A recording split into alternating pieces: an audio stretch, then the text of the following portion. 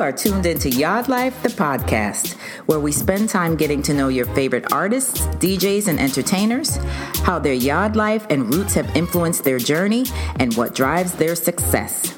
And now, your host, Andrew Stewart. Greetings and welcome to Yard Life, the podcast. I'm your host, Andrew Stewart. If you're a first-time listener, big up and thank you for tuning in. And to all our returning listeners, welcome back. In this episode, we feature legendary songstress Pam Hall. With a musical career that has spanned more than 4 decades and a love for music that is second to none, Pam gives us insight into her early years, family, and career. Now let's get to the conversation. Welcome, Pam Hall. Glad to have you on the podcast. So we like to start off by asking our guests, what is one of your greatest accomplishments so far outside of music? Side of music? Ooh. Semina, no? I honestly don't know. I just enjoy life. Really, one of the things I do best is to really just enjoy life. And sometimes in a very basic and simple way, Mm-hmm.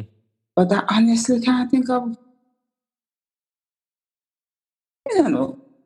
I choose that.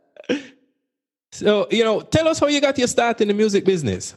You've been performing, you've done the duet, you've been backup singer. How did you get your start in music, and where does the love and passion come from? The love and passion is just in my genes. I just simply love music. I've always loved it very, very, very much. My earliest memories are of music. It's and anything that I remember is tied to music at that time, Mm-hmm. So it's just natural for me. Your musical beginnings, as most artists, traditional schools and, the church arena. What schools did you go to? And, performing in church and the choir, how did that, direct where you are today? Okay. The schools I went to a little school on my road named Miss Morris. Right. Mm-hmm. That was my first school, like 4 years old. Then I went to Franklin Town Primary. Then Excelsior. Then I did some time at CAST, which is now UTech. And then after that, I did some secretarial training at Alpha Commercial. That's basically school. The schooling. I've learned a whole lot. I would say, I went to school of music for a little while too. Yes, like that. How can I forget that? So how was the experience at the School of Music, drawing to your direction in the music business? Yeah, well, I was already a professional when I went to the School of Music. So I learned a couple of other skills, I didn't finish because I did a year and about a half. Mm-hmm.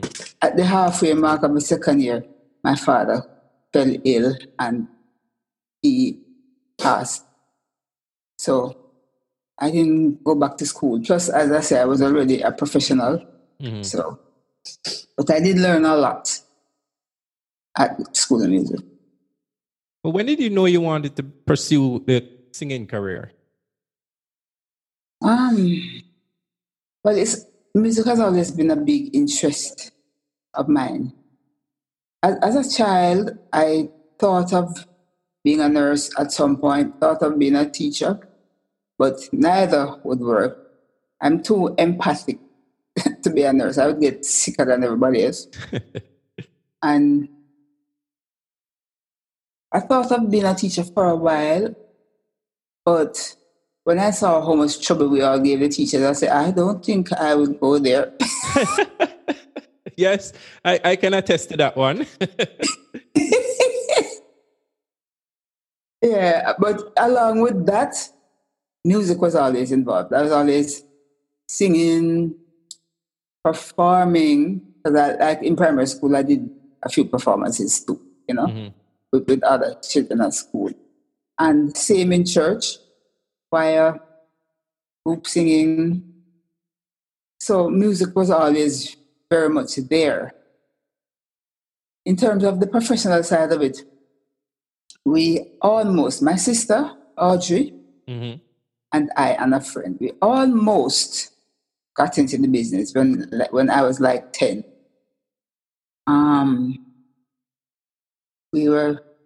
A song was written by Audrey, and I don't know if Audrey alone wrote it or Audrey and Paula.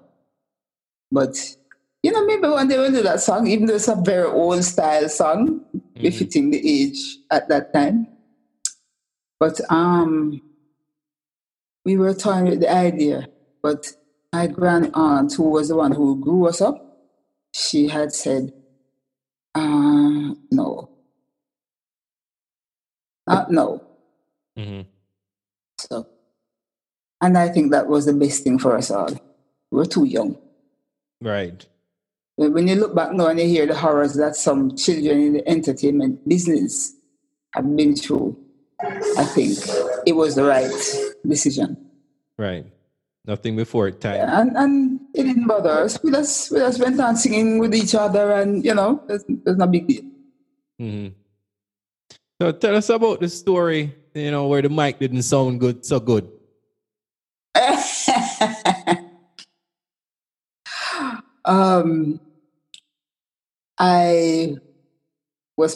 This was my first solo performance, actually, at Excelsior, at a school concert. And I sang Ain't Too Proud to Beg, the reggae version. And, it was all right and thing. And then somebody said to me afterwards, they said, you sounded good, man. That was nice. But the mic could sound better. Oh, no. If the mic don't sound good, then I don't sound good. A ball.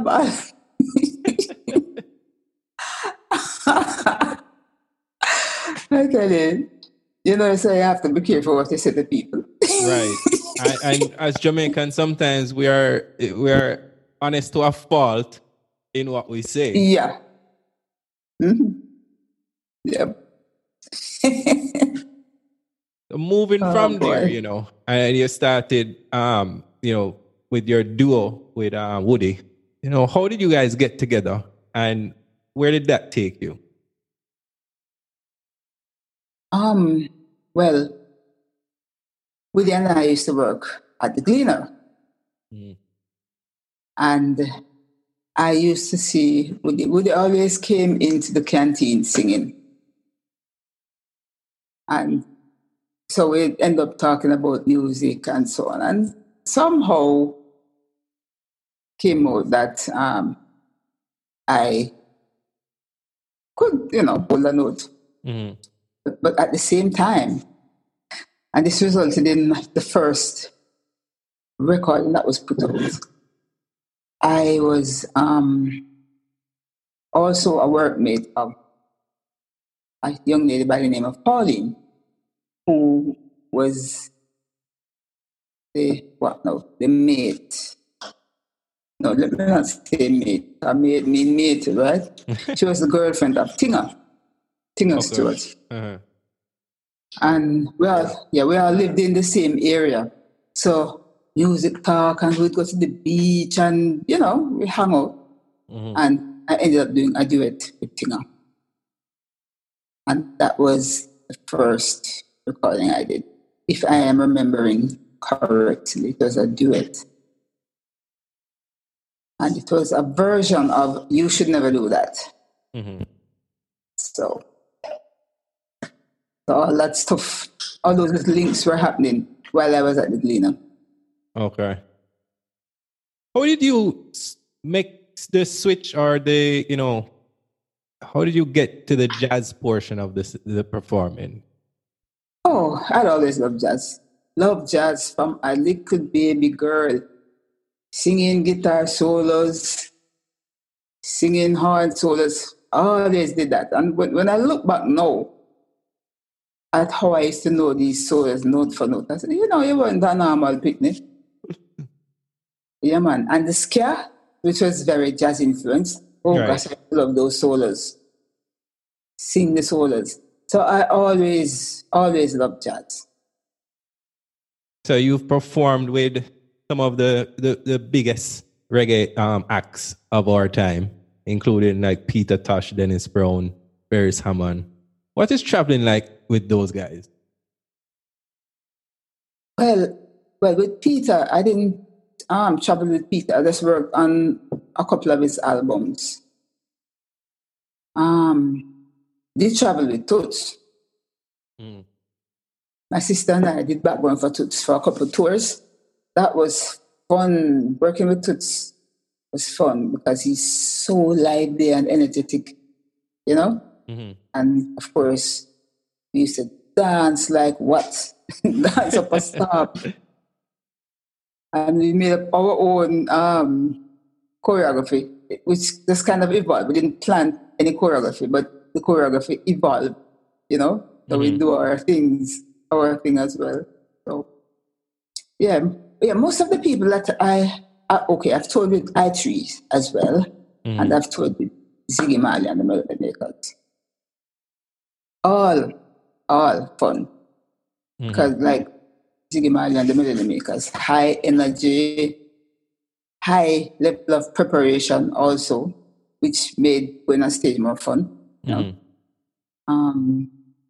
And did a few tours with I3 as well. So those are the people I've toured with. However, some of them you buck up on still. Like I've been on the road and buck up on one or two other artists at that time. So I've been on shows with some of these other artists on my own, Right. What is one thing that you'd say, has changed the way you look at the business over the years? Well, a couple of things. One, in the very beginning, Woody taught me a lot about performing, about relating to the audience, things that you say to the audience, and so on. That is the early days. A few years later now, when I entered the festival, my manager at that time was Errol Wilson. Still is my manager, and we produce and write songs together.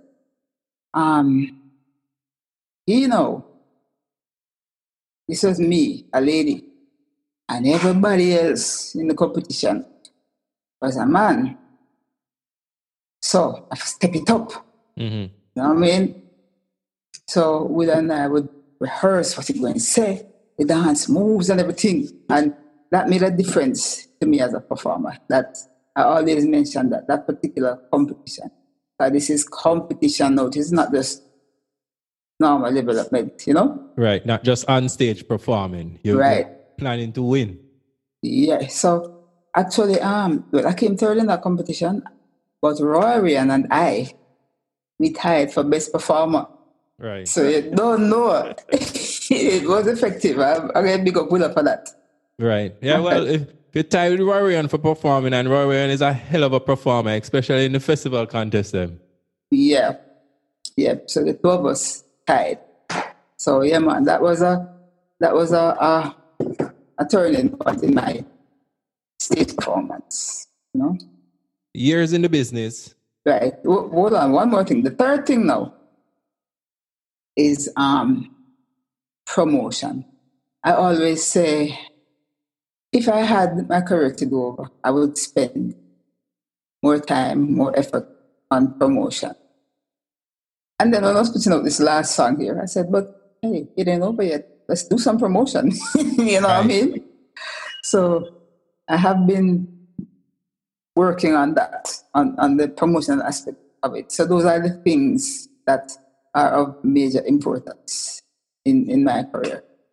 Right, that was going to be my next question. What would you do differently? Yep. And the people like dancehall people especially. Oh gosh, them not around to promote. Mm-hmm. From dancehall started because I was there at the start of dancehall. Dancehall artists have always been very aggressive promoters. I respect that. Right. And more of us can learn from that. Well, I learned from them. And you're right. It's never too late. As long as you're still singing, it's never too late. Mm-hmm. So, you said that. So what projects are you working on right now? And what's next out there for you? Okay. Well, I have a lot of music on that. A lot of unreleased music, instrumental versions too of some of my songs and so on. I'm trying to get the music off that. Mm-hmm. We have all kind of versions and dubs and instrumental versions. So trying to get that off so we can do some projects with those versions. Also completing other stuff that's in progress right now. And co-producing. My team is co-producing with a new artist, an interesting character. Yes, it's kind of different. Yeah. Right. So that is in progress. And lots of stuff to finish up. A lot of production work to finish up. So, hands are full. That's good. That's good. Who has been some of the influential people in your career and that, continue to drive you forward? Okay, well, early days, it was, as I had mentioned, like Tinga, early influence. Harold Butler and Willie Lindo. Those two perfectionists. Did a lot of work with them, singing lead as well as doing harmony sessions, working duet work, harmony work. They were very influential. And of course, Woody and Willow. And one of the early people I worked with was Beres. Did a lot of work with Beres. We did session work together, and I did harmony work on his stuff. And he actually did he do it? He never did it. But back in the day, did a lot of. I was wondering if he had sung on a song on my sister's album, but I don't think he did it. He didn't do it. He was in the studio though. Mm-hmm. But yeah, we did a lot of work together, and before I knew Beres, I admired him as a vocalist, and we do have mutual respect. So he's one of, I don't know if I would call him an influence, but one of the early people in my career that I can remember having good times with, musically. Right. And we did end up doing a song together, a song called African People, featuring him, myself, and OP. Okay. Yeah. Yep. And there are many others along the way, but these people I can remember easily. Of course, one of the first people I worked with was a guy named Rupert Cunningham. Also, he did 2 songs with me. Boy. Yeah. I tell you something, at that time, I was using my middle name. And I didn't remember that at all until somebody from England sent me a copy of one of those early songs on YouTube. And you could see the 45 with the name on it. I said, geez, I was really doing that. Okay, interesting. The evolution of the career. Yeah, So tell us about your family life. I know you have a daughter, for sure. But tell us about your family life. Well, my daughter has a big brother. Okay. and he has provided me with my first grandchild. Okay. So, yeah. Family life.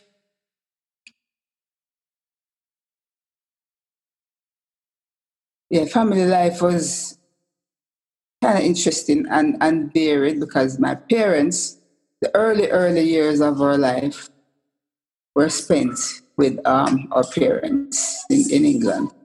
Mm-hmm. And then my grand aunt now took us the rest of the way into adulthood. We saw our parents sometimes, Mm-hmm. but those were the main adult influences. And grand aunt was the one who let us all go to church and that kind of stuff, Mm-hmm. And she was a very gentle person, which is probably why, everybody has a rough streak in them, but I try to be and tend to be gentle with people for the most part, Right. Right. And my children brought out that side even more. I mean, it's such a miracle. Such a miracle, actually. Give birth to a child and see this person. And while you're pregnant, you're saying, oh my goodness, I'm so curious to see this person. I mean, I have a person in me. I mean, it's really amazing, Mm-hmm. And so taking care of them and that kind of thing brought out a lot more, Right. What was it like, performing, traveling before, after kids, or even during that time of being pregnant? Okay, well, I performed a good bit while pregnant. Both times. And did a fair bit of traveling too, especially with my daughter. When I was pregnant with my daughter, I traveled out to Japan and jump up and down on stage and that kind of thing. I was always a fairly active person, Mm-hmm. I was able to kind of basically manage that. Right. Okay. So, what is something you want the audience to know about Pam Hall, before we go into the wrap up? Oh, well, I'm a huge sports fan. Yeah. And from I was a child, I've been attending sporting events. Quite a variety also. Because, I mean, the major ones, though, are like football and netball, track and field. Those are the main ones. But, I mean, I've even been to an NBA game. Okay. And I remember when Jamaica was heading for the World Cup and we had to play Brazil in Florida. Me just take my phone bill and just jump on phone bill money, jump on plane and Ghana, Florida. We'll watch match. I'm that much of a sports fan, Okay. I've also was the Sunshine Girls in Florida. Mm-hmm. I didn't go there for that, but I knew they would be there, so I had it on my list of things to do, So Right. I went to quite a few of the matches. Okay. And I love to read. Sometimes I have to control it. Okay. Man. So how can the audience stay connected with you, Pam? Like, what's your Instagram, your website? How can they stay connected with you? Okay. Instagram is PAMHALLL, 3 L's. Mm-hmm. Website is pamhallmusic.com. And Facebook is Pam Hall Music and Pamela Hall. The friend page is Pamela Hall. Pam Hall Music is the fan page. The fan page. Yeah, which is better to link with because the friend page is full up. All right. Pam, thank you so much for taking the time out. It was a pleasure having this conversation with you. Learned a lot more as I go through the process, I'm learning with every single interview, and I really appreciate you joining us. I thank you very much for having me.